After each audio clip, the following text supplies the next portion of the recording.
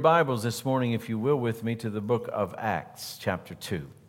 The book of Acts, chapter 2. For a long time now, through the springtime, we've been teaching about why Pentecost. Attempting to answer that question. I don't pretend to have all the answers. I know that I don't. But we have come up with some pretty good answers, I believe, from the Scriptures and some good information that every Christian needs to understand.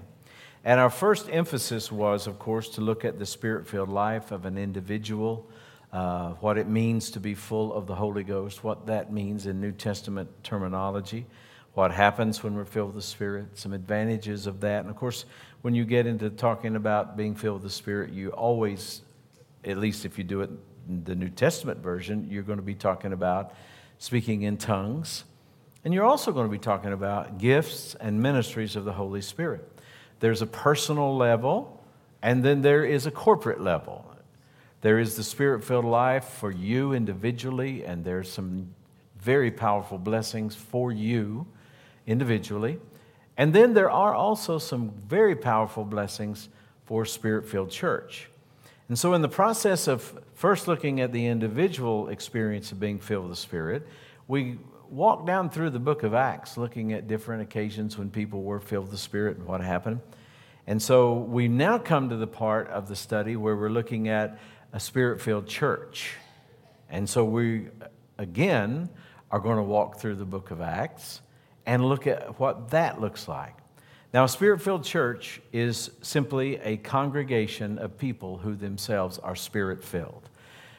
It's not just a title or a name of a church, because you could call a church anything, but that doesn't necessarily make it what it is. It's the people in it that determine what kind of church that it is. Because the church is a body. It's a group of people.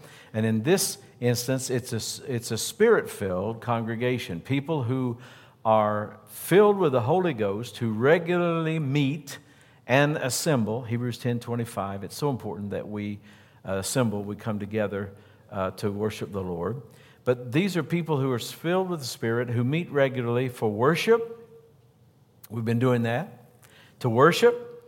Number 2, to receive the Word, because this is one of the primary places where we will be able to sit under, if I can use that terminology, ministry gifts that God sends and has given to the church to minister to us, to sit under the Word, and also to fellowship with other believers, but most of all, to fellowship with God with those other believers and create a corporate atmosphere where the Spirit of God can move. Psalm 22:3 says God inhabits the praises of His people. And I think it's interesting that that's plural, people, not just a person. We know that you can worship God wherever you are by yourself, and the presence of God can come into the place where you are as well. But we also understand that there's something very special that happens when people begin to worship God in spirit and in truth, and they do it collectively as a group. And the presence of God, the anointing of God, that corporate anointing we call it, comes in, and it's so much greater than what we can do on our own. And the synergies that are created in that kind of an atmosphere is amazing. It's just amazing what the Lord can do. And so that's one of the reasons that a Spirit-filled congregation meets, is to fellowship both with God and with other believers. And then, of course, we also come to serve, because the church is a body. The church is a gathering of people of all ages and all races and backgrounds and everything else. That's the picture of a New Testament church. And so, therefore, when we gather, there are needs that arise. There are things that have to be done, things that have to be taken care of. And so we come to church, and we also serve in addition to all those other things.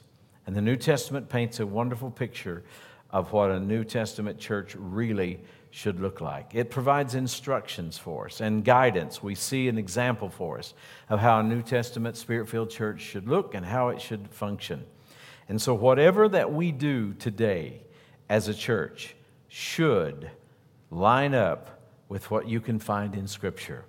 Now, I know that there are things that we are involved with today that are not specifically in the Word. For instance, there is no word air conditioning, 2 words, in the Scripture. But aren't you glad for an air conditioning? Amen. I hope that Mr. Willis Carrier made it to heaven, because I'd sure like to tell him thank you.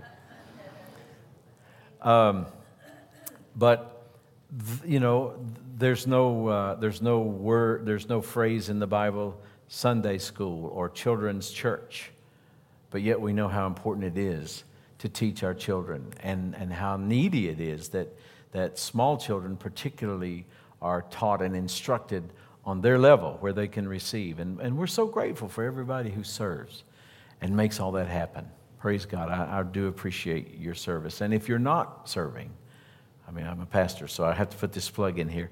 If you're not serving, you really ought to pray about serving, even if it's just one Sunday a month, to be involved in what the Lord is doing, because we don't just say it as a cliche. We believe it, and we are experiencing it. When you get involved with God's business, God gets involved with yours. Amen. So, we're going to walk through some scriptures in the book of Acts and look at the picture of a Spirit-filled church. The first one is Acts chapter 2. We've already looked at this one some, but we're going to finish it up hopefully today and maybe get to some more. But chapter 2 verse 1 says, "When the day of Pentecost had fully come, they were all with one accord in one place. And suddenly there came a sound from heaven as of a rushing mighty wind, and it filled the whole house where they were sitting. And there appeared to them divided tongues as of fire, and one sat upon each of them." So nobody was left out. "And they were all filled with the Holy Spirit, and began to speak with other tongues." Notice this was a beginning. They began to speak with other tongues, so it didn't end on this day. And neither probably was it completely perfected in everybody's life on this day, because it was a process that would continue.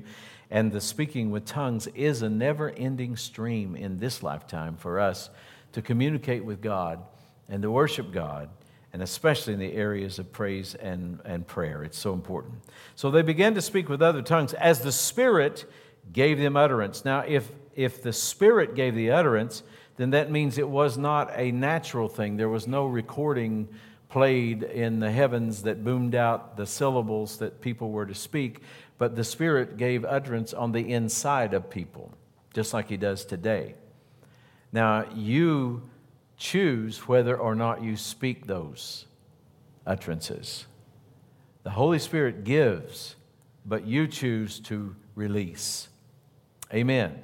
And so it's important to understand that when we're baptized in the Spirit, God's not going to come down and take hold of you and make you do anything.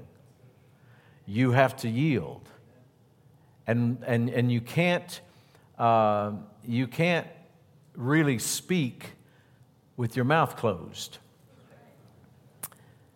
And if you're expecting that you're going to speak in a language that's given to you by the Holy Ghost, then that means it's not English. And I know that's a hurdle. And all of us that have been baptized in the Holy Ghost, we jumped over that hurdle. We threw caution to the wind and just began to let it loose. And I remember how that was, even though it was so many years ago. But I want to tell you today that if you will just step out by faith, God will meet you, and the anointing of the Holy Ghost will come upon you, and you will never be the same. Oh, what benefits to being able to communicate in the Spirit in other tongues. So, we're wanting to look at this, however, from the group setting. What was going on here? Well, if you've read the book of Acts, you know that they were here by divine command. Jesus had commanded them, don't go anywhere. Wait here in Jerusalem until you are clothed upon. That's the old English word, was endued in Luke 24. But it means clothed upon with power from on high. So power is our spiritual clothing. That's what God wants to clothe every Christian with, supernatural power.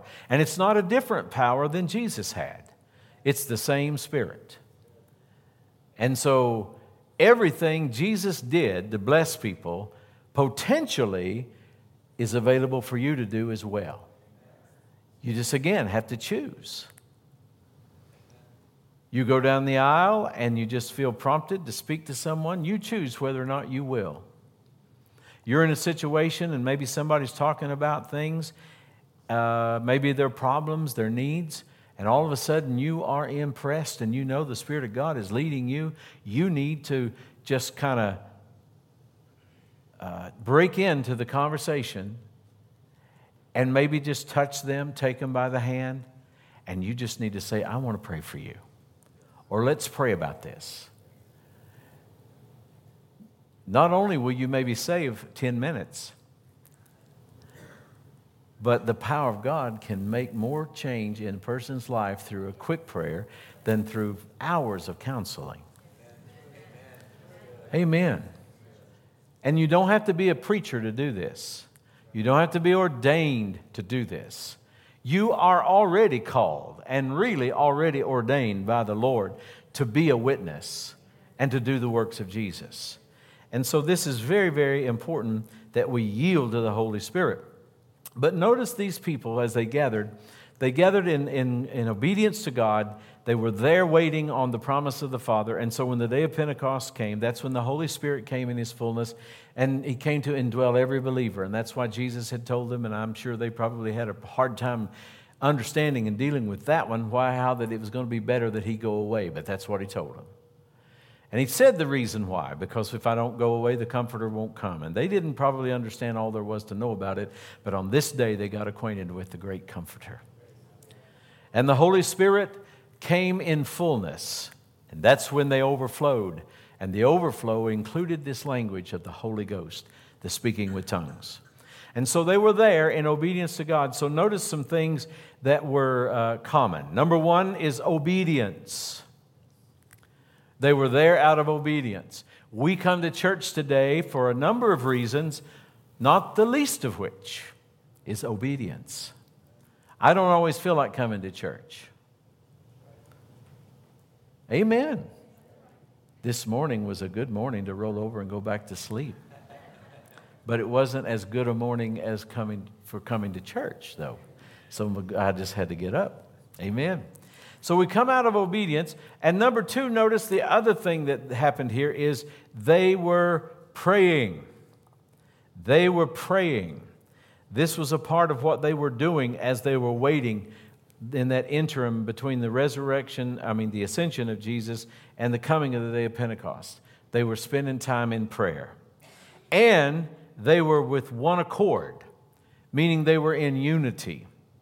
Now, as we pointed out a number of times, because it's important to understand, this is not talking about some carnal unity or physical unity or, unity in non-essential tastes and preferences. That's not what this is about. It's not everybody stayed until they all liked T-bone steaks. Or everybody stayed until they all went out and bought the same kind of shoes. That's not what this is about at all. Those things are really not so important. Whatever kind of shoes you wear or clothes you wear or whatever you have for supper, that's not a big deal. But what is a big deal is that we are in one accord around the Word. If you want to know about agreement, which, by the way, according to Jesus' teaching in Matthew chapter 18, it is the place of power. And if you want to know about that kind of power that comes in agreement, you need to understand that the main source and the main place of agreement for us is the Word of God. I don't have to look like you. I don't have to act like you in every way. I don't have to like everything you like, and you don't have to like everything I like. But if we are going to have spiritual agreement that can cause things to come to pass in the earth, if we're going to have the power of agreement that Jesus talked about, that anything would be done for us of our Father which is in heaven, then we have to come into agreement about the Word of God. And one of the main places they were in agreement at this particular time was just simply being there. You see, sometimes this obedience issue and unity issue, we can kind of put it to the side. We think we've kind of got that, we've got that down. We know what that's about. But obedience is one of the most important things you will ever learn in all of your Christian life. It's better than sacrifice, according to the prophet Samuel as he spoke to King Saul. It is such a powerful thing. The value of following instructions. Have you ever seen people that just had a problem following instructions? All of that material that came in that box, and that little booklet or piece of paper, and how easy it is to think, well, I know about this. I'm mechanical. I can do this. It's simple. It's easy. I don't need all of that. And then 20, 25 minutes in, you realize I put the wrong thing in the wrong place. And not only have I wasted this 25 minutes, but I've got to now take the time it takes to undo this to get it right. Why? Because I didn't follow instructions. I just didn't do it. In the book of Exodus, in chapter 15, I just want to give you a couple examples to go along with Acts chapter 2. And you'll have to forgive me for being slow today, but I just have to follow the Holy Ghost. I love to get all excited and get loud, and maybe we will before it's over with, but this instruction is so important if we want a Spirit-filled church. If we really, truly want, in the fullest extent, a Spirit-filled church, if we want God to do everything He wants to do, if we want to be a part of a miracle place, a healing place, a deliverance place, then we've got to learn these lessons. And one of the most important lessons you'll ever learn concerning church is obedience. Whether you're the pastor or whether you are just someone that walked in off the street sitting in a pew, it's important to be obedient. In Exodus 15 and verse number 26, he says, if you diligently heed, I think the old King James would say hearken to, or here it says heed, the voice of the Lord your God, and do. Everybody say do. Say this with me. I listen. And I do. Say it again. I listen and I do. That's the essence of obedience to God. I hear and I do.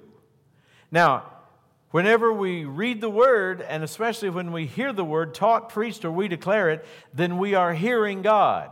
You know, a lot of people think, oh, I would just love to hear God. If I could just hear the voice of the Lord. If God would just speak to me audibly. If God would even maybe just send an angel and I could hear the voice of God. And the truth is, if you have a Bible, you have God's Word. Just lift it off the page. It's God talking to you. If you diligently heed the voice of the Lord your God and do what is right in His sight, give ear to His commandments and keep all His statutes. And we know that there were many statutes given in Moses' day to the people of Israel, but we also, and I hope you all understand this, that in the new covenant, our covenant, the church age, a believer today, our covenant with God is summed up in the great commandment, love. If I love you, I won't steal from you. I don't need a commandment not to commit adultery if I walk in love. I don't need a commandment to not lie to you if I walk in love. So the great commandment of the New Testament is love. And it's loving God, loving others, and even you love yourself in the sense that love does what's best. So you do what's best for other people, and you do what's best for you, and you do whatever God says. And if you're doing that, He says, I will put none of the diseases on you which I have brought on the Egyptians, for I am the Lord who heals you. In this place, in this passage, God revealed Himself as Jehovah Rapha, the Lord your doctor, the Lord your physician, the Lord your healer. He revealed Himself as this great God, Jehovah Rapha, and it is all tied, to receive the benefit of it, is tied to specific instructions, obedience and healing. Obedience and healing. Think about 2 Kings chapter 5, the story of Naaman, the Syrian general. Very important guy. Prideful guy. A guy that was used to giving orders, not taking them. He had all the hallmarks of somebody who thought he had it all together, except he had a terminal disease, a terminal and incurable disease called leprosy. So life changed. His wife had a little servant girl that had been taken as one of the captives of Israel, and she remembered the greatness of God and the miraculous power of God. And she told her mistress, she said, I would that my Lord were in Samaria, where the man of God is. So that tells me that Elisha had a reputation for the miraculous, a reputation for the supernatural. You know, people should be saying to the sick, you need to get to Freedom Word Church. You need to get where the anointing flows. You need to get there because people get healed there. People's lives are changed. They need to be saying to people that are financially in trouble, you need to get to Freedom Word Church because they'll teach you biblical economics in such a way that you can give more than you've ever given and still have more than you've ever had. You can walk in the blessing of God. All kinds of those kind of things. Well, this little young lady, she knew about Elisha the prophet, and so she said, I would that my Lord were in Samaria, and the word got to Naaman, and so he decided, and actually to the king of Syria, and he evidently thought a lot of Naaman. Evidently, Naaman was an important person. He must have been very, very valuable to that kingdom, and so he said, I'm going to send you to the man of God, and I'm going to send you with all of these presents and gifts and everything. I'm going to send you for him to be healed. And so actually, they came first to the king. The king got all disturbed about the issue, and finally got to the man of God. And so he pulled up, Naaman and his entourage pulled up in front of Elisha's house. Now you got the picture? All these animals and all this stuff piled up, these gifts, these changes of raiment. He brought all this silver and all this stuff. I mean, it's just something to see. And here's a man, a very important man, a high-ranking general. He pulls up. And Elisha had a servant named Gehazi, sometimes we call him, or Gehazi. I don't know, but it just sounds more country to say Gehazi. And so Elisha did not send. Elisha didn't go out. He never bowed. He never curtsied. He didn't even shake his hand. He sent Gehazi out and he said, you go tell him to go dip in Jordan 7 times. Now think about what's going on here. Here's this important man, laden with all these riches, ready to give gifts for whoever this was, this great prophet that was going to get him well. And he thought he was talking to somebody that, they were kind of on equal levels almost maybe, or at least, he was up there. He wasn't a peasant anymore. And he was going to talk to the man of God. And so he goes there and he goes to all this trouble. And the man of God does not even come out and speak to him. He sends a servant and tells him, go jump in the river. And you know the story if you've read it. Naaman got incensed. He was mad. In other words, don't he know who I am? I brought all this stuff to make him rich.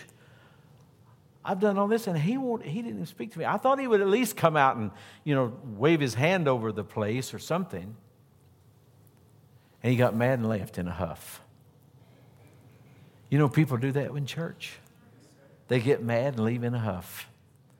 I've been up here before praising the Lord, and I like to praise the Lord, and I like to try to sing. I enjoy worshiping the Lord. But the downside of being up here doing praise and worship is you see when people aren't happy. And so, I've seen people, after we started going, I think they realized, Mayville, this is the wrong place. We thought it was, fill in the blank, and it's not. So they just get up and leave. And so that's what Naaman did. He just got up and left. And he had a servant, I guess a military attaché or somebody in his entourage who was smarter than the general that day. He said, if he would have told you to do something hard, you'd have done it. And I'm paraphrasing, you can read the story, but the bottom line is this. The essence is, all he told you was to go down and dip in this river 7 times. Isn't it amazing? Not 5, not 3, one for the Father, one for the Son, one for the Holy Ghost. Not 12 for the 12 tribes of Israel. but 7 times. 7 times. And so he told him, you would have done it if it was difficult. And so he turned around his situation. He went down to the Jordan. He swallowed his pride. He repented in the sense that he changed what he chose to do.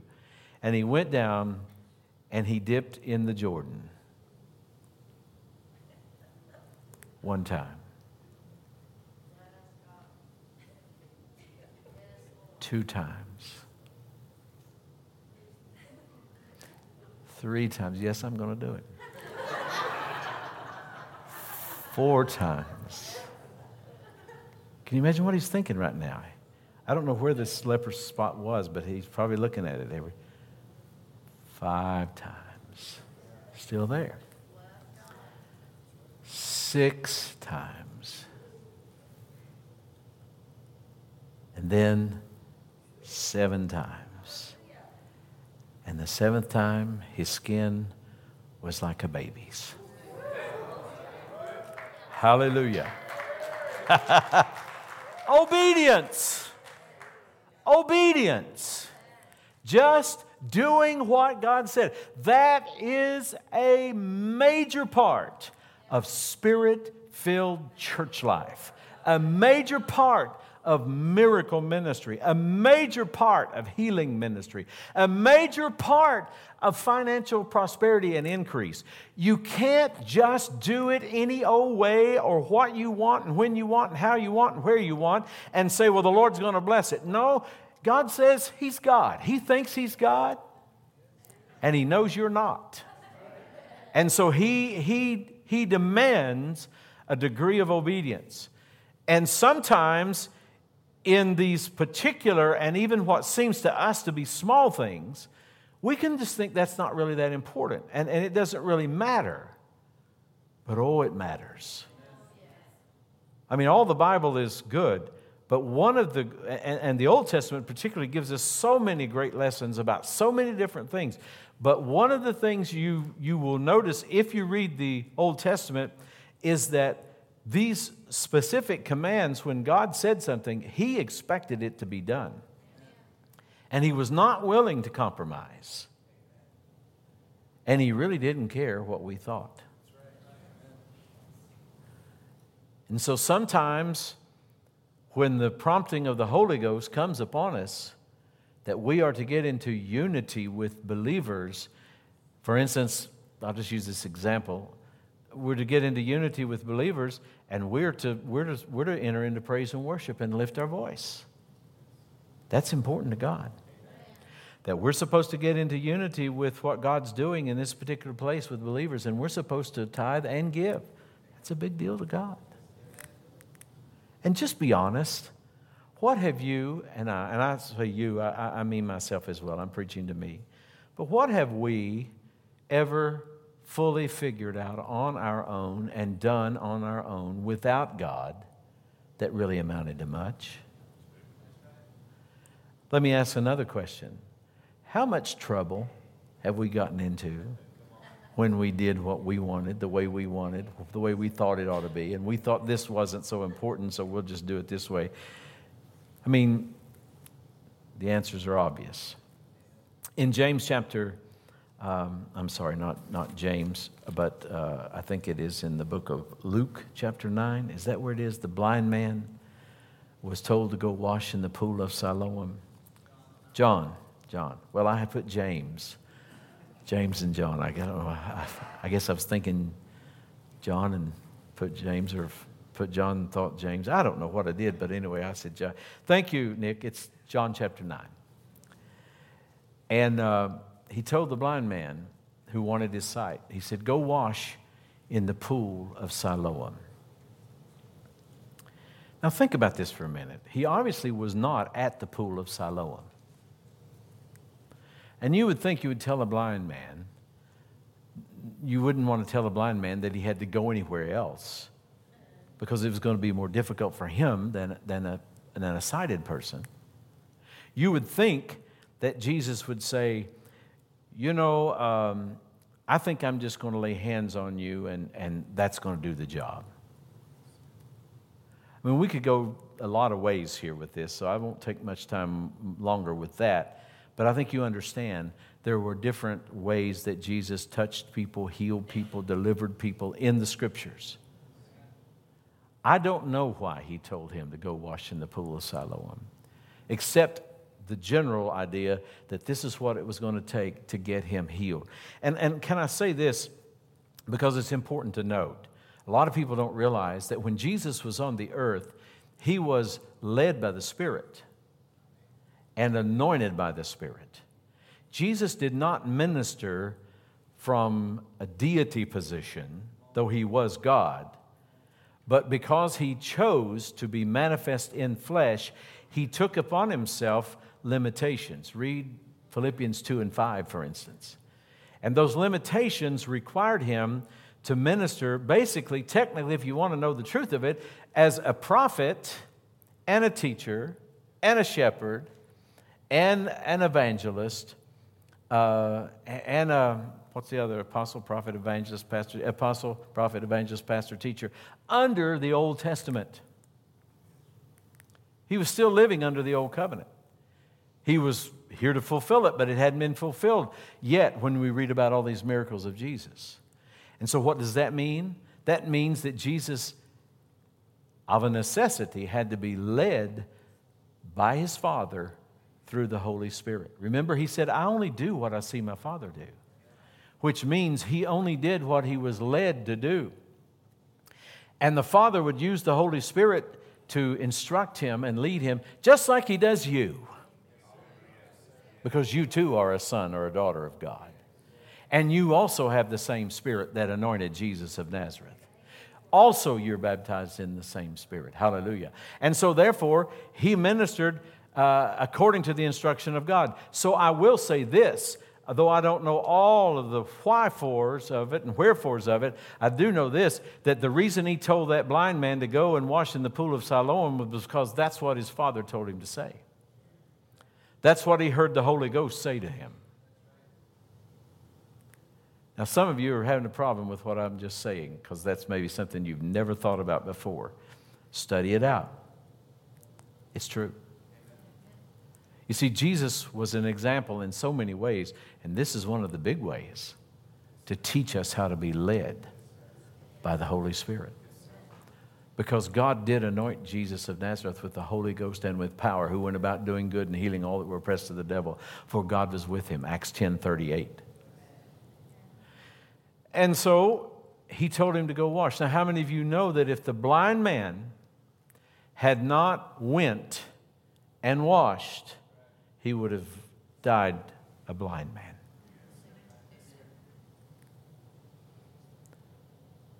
And so I just really am wanting to get this point across, that obedience is a key to the blessing of God. And it's a key to the Spirit-filled life on an individual basis. And it is a key to the Spirit-filled church. And so one of the things we see in the book of Acts is people were obedient. People were in one accord. People were people of prayer. They were in one place with one agenda. It's important where you go to church. The Holy Ghost was not poured out in the temple. You think about that. The temple built for the holiest of holies to be in the very center of it. The Ark of the Covenant and all that. But the Holy Ghost didn't fall there. The Holy Ghost fell in an upper room. We don't even know the street address. We don't know if it was, Madison Street or Smith Street or where it was. No description other than a large furnished upper room. And so the point I'm making is it's important where you are. Sometimes people will move cross country for a $40,000 a year pay increase, not knowing if there's a church there that's going to meet their needs, not knowing what's going to happen to their family if they fall out of the assembly and the routine of worshiping God. You know, wherever you take your children, that's where they're going to meet people that they'll eventually marry or whatever. Wherever you live is going to determine to a great extent how you live. I would rather be where God wanted me to be as anywhere. I would rather be where there is a move of the Spirit of God, where the power of God's manifested, where people's lives are changed by the presence and the power of God, where I'm being fed the Word of God, where somebody is watching over my soul, where I can come and worship God freely in spirit and in truth, where there is a hunger and an intense desire for the things of the Spirit. I'd rather be there if the economy in that area is down the tubes, as we say. Because I know one thing, that if I'm where there's a move of God, He's going to meet my needs. If I'm where there's a move of God, He's going to supply every need I have. He's going to take care of me. Hallelujah. Get involved with His business, and He'll get involved with yours. Zechariah chapter 10 and verse 1 is an Old Testament prophetic verse, and the prophet spoke and said, ask, and this is God speaking through it, ask ye of the Lord rain. In other words, pray for rain. When? When it's a drought? Well, it's interesting. This verse says, in the time of the latter rain. So we would expect rain, or we at least know it's time for rain. But he says to pray. In Acts chapter 2, the early believers here, whether they fully realized it at that point or not, were practicing Zechariah 10:1. And they were practicing what they were doing based on prophecies that Joel the prophet had made about the Spirit of God being poured out in the last days. You see, sometimes we are led by the Spirit of God in line with Scriptures and scriptural principles, and we don't even realize all that's happening. That's why sometimes you just have to take that next step. We walk by faith, not by sight. You're not necessarily going to know everything a year in advance, 2 years in advance. You may have a 5-year plan, nothing wrong with that, but your 5-year plan may not match God's, and He may not tell you 5 years, but He may tell you 5 days. He may tell you 5 minutes, and the rest of your day may depend on that 5 minutes, whether it's a good day or not. Obedience. But they were praying. They were praying, and they were crying out to God for whatever this promise of the Father is. Jesus said we're going to get it, and they were praying, and they were one accord. They were in unity in their prayer. And so therefore, the Holy Spirit came on God's divine timetable, in God's designated place for that moment, and also in response to the prayers of those people. You see, God has so designed in His sovereignty, by the way, that He would not carry out His purposes for the church without the cooperation of the church. That's why you can have a dead church if you want one. That's not God's will. That's not the plan.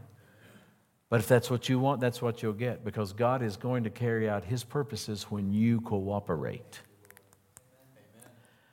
And God in His sovereignty has designed it that way. And maybe that's a scary thought for a lot of people. Maybe they think that's over the top. I don't know if I can accept that. Just go back and read the Bible. Who did God ever make a robot? Nobody. And so, prayer is a key. Luke 11:13 says, how much more will He give the Holy Spirit to them that ask Him? Man, Acts chapter 2 is a fulfillment of that passage. Amen.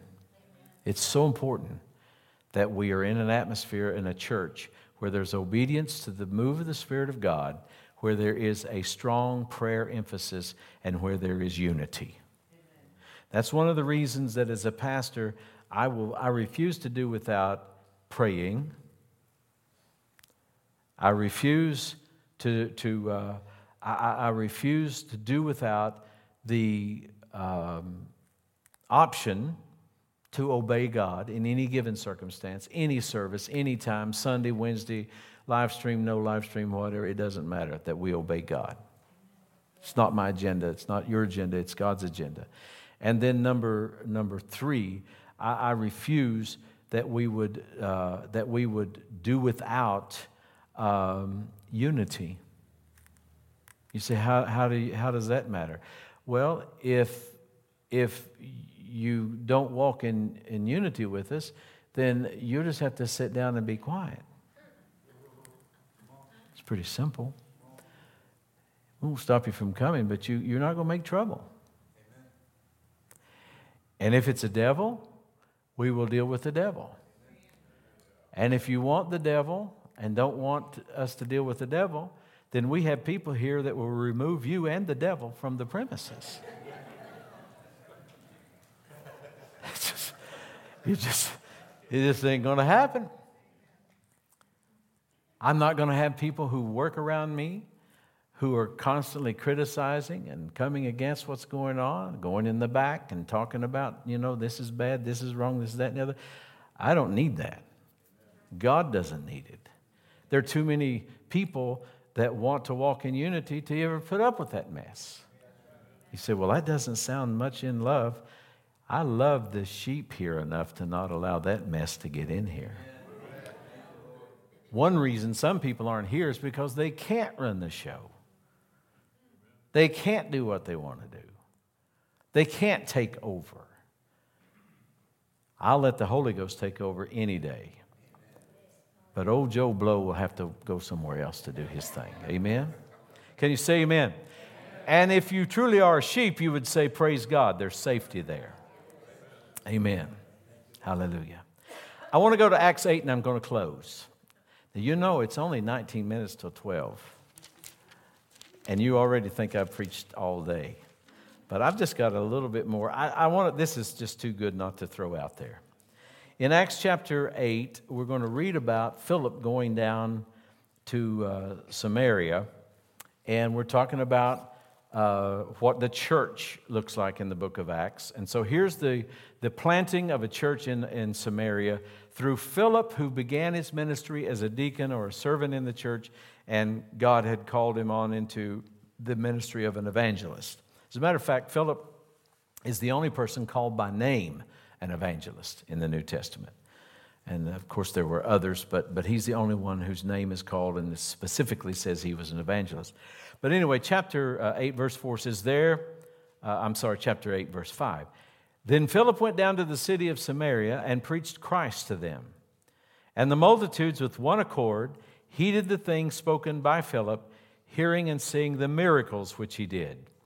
For unclean spirits crying with a loud voice. You're reading of what a New Testament church service looks like. For unclean spirits crying with a loud voice came out of many. Notice, came out. They didn't disrupt the service and cause them to have to dismiss and go home.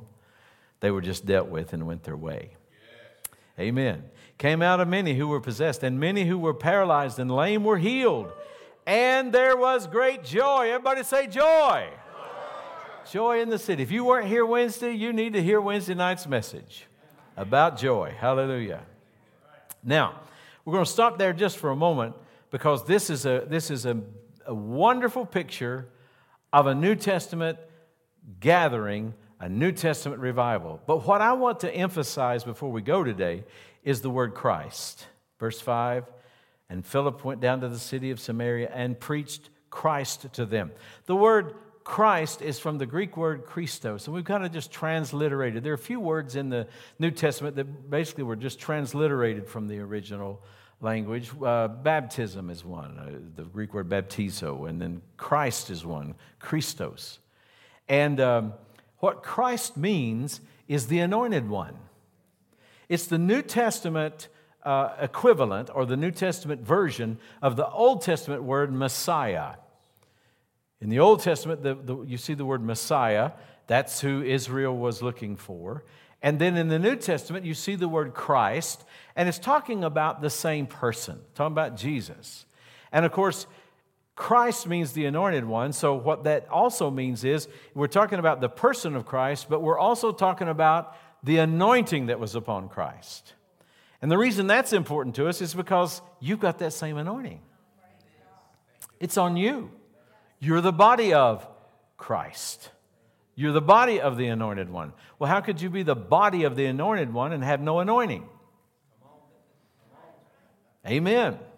So Philip preached Christ to them. And so we see and we read about the supernatural operations and the results. Great joy, many salvations, many people were set free. And of course, you can read later on that they were having water baptisms. And then a little later on than that, they were all filled with the Holy Ghost. And we understand about that. We've talked about it before. But what I want you to do is go back to Luke 16. And this is where we'll close today. Luke chapter 16. And we're going to look at a passage here where Jesus asked a question of the disciples. And Peter, as often was the case, was the first, it seems, to speak up and answer. Sometimes he got it right. Sometimes he didn't, but this time he got it right. Luke chapter 16.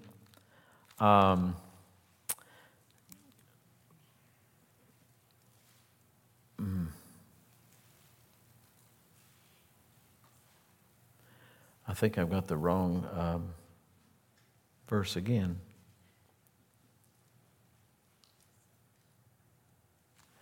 I'll have to find it.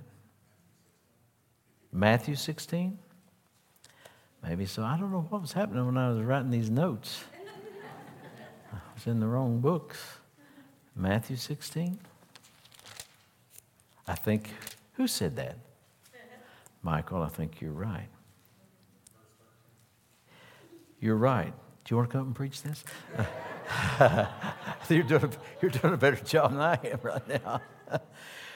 All right. Matthew chapter 16, verse 13 says, when Jesus came into the region of Caesarea Philippi, he asked his disciples, saying, who do men say that I, the Son of Man, am? Simple question. Who do men say that I am? So they said, some say John the Baptist, some Elijah, and others Jeremiah or one of the prophets. But he said to them, and now this is the important question, but who do you say that I am? Who do you say? That's a good question for us to be asked today, each and every one of us. Who do you say he is? Well, Simon Peter answered and said, you are the what? The Christ. You are the anointed one, the Son of the living God. Now, here's what I really want you to see before we go today. Peter obviously got a revelation to know this, because Jesus in verse 17 answered and said to him, blessed are you, Simon Bar-Jonah, for flesh and blood has not revealed this to you, but my Father who is in heaven. So he got a revelation of who Jesus was. And when he got that revelation and when he knew who Jesus was, then notice what happened in verse 18. And I also say to you that you are Peter. You're a piece of the rock. In other words, when Peter realized and was willing to say that he knew who Jesus was, then Jesus told Peter, this is who you are. This is who you are. You see, my identity, your identity, is wrapped up in who Jesus is. It's not about my pedigree. It's not about my ancestors. It's not about where I was born, when I was born. It's not about my physical DNA. All that has its place. I'm not saying it isn't important, has no significance to my life.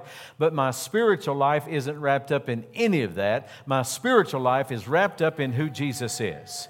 And when you know who Jesus is, when you know about the Christ, when you know about the Christos, when you know about the Anointed One and His anointing, that's when God is able to show you who you are in the anointing, who you are in Christ, who you are in the power of the name of Jesus.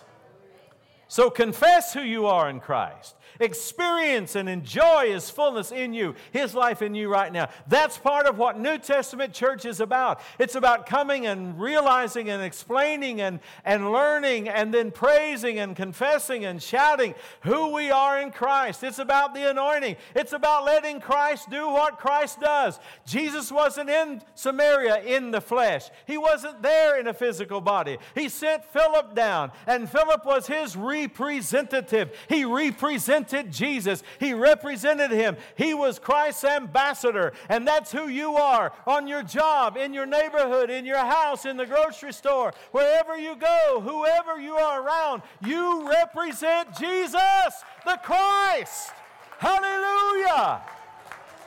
And so our services not only are accented by and focused upon the Christ as we meet for worship, but we take that same anointing and that same presence away from here when we leave, and we take it to wherever we will go today, tomorrow, the next day, and on and on and on. Hallelujah. That's New Testament Christianity. It's not some ritual shut up between four walls in a dark, dusty, smelly old place, but it's about the life and the ministry of Jesus coming to bear on the earth in which we're living right now in tough times, bad times, troubled times, worrisome times, fearful times in the world, shortages and all the other messes that are out there. We can stand and say, I know the Anointed One, and I know His anointing, and He is in me, and I'm in Him, and His power is upon me, and I will be blessed, and I will be a blessing no matter what happens. That's Christianity. Hallelujah. Let's stand up and praise the Lord. Thank you, Jesus, for a New Testament church. Thank you, Jesus, for the anointing and the Anointed One. We are in Him. He is in us. The anointing of the Holy Spirit destroys yokes and removes bondages and removes burdens. And we understand, Lord, that the Spirit that we are anointed with, and the Spirit that abides within us, and the Spirit that is upon us for ministry, is the exact same Spirit that you were anointed with. The exact same Spirit that raised Jesus from the dead. And you told us in Romans 8:11 that if the Spirit that raised Jesus from the dead dwell in you, that Spirit will quicken or give life to these mortal bodies. These death-doomed bodies. These bodies that are only temporary. We're only going to use them a while. But while we need them, the Spirit of God that raised Jesus from the dead, that resurrection power will work in us to bring healing, and change, and a cure. Lord, there may be somebody here today. They need that power. They need that manifestation. They need to experience that goodness of God for their own healing. Lord, I believe you that you're here to heal. I believe you're here to save. You might be here today and you say, I don't know Jesus, or I'm not right with God. While I've said it a number of times over the years, and it bears repeating, salvation is not as fragile as some in the Christian world have thought. But neither do you have carte blanche to live like the devil and expect to go to heaven. Somewhere in the middle, there's a truth about loving God and serving God. There's a truth about our commitment to Him and His commitment to us. If there's sin in your life, right now ask Him to forgive you. Right now say, Jesus, cleanse me afresh and anew with your blood. I ask you to forgive me. I ask you to cleanse me. If you've never known Jesus, say, Lord Jesus, I believe in my heart that you died for my sins, and I believe you rose again. You're alive. And I ask you to cleanse my sins and make me a new creature in Christ. I will serve you all the days of my life. I confess, I believe, I accept, I take Jesus as my Lord and my Savior. In in Jesus' name. And if you do that, you're as ready for heaven as the oldest saint in the room. It's not by our works, it's by the grace of God. Maybe you're here today and you say, I've never been filled with the Spirit yet. I want that. I need that.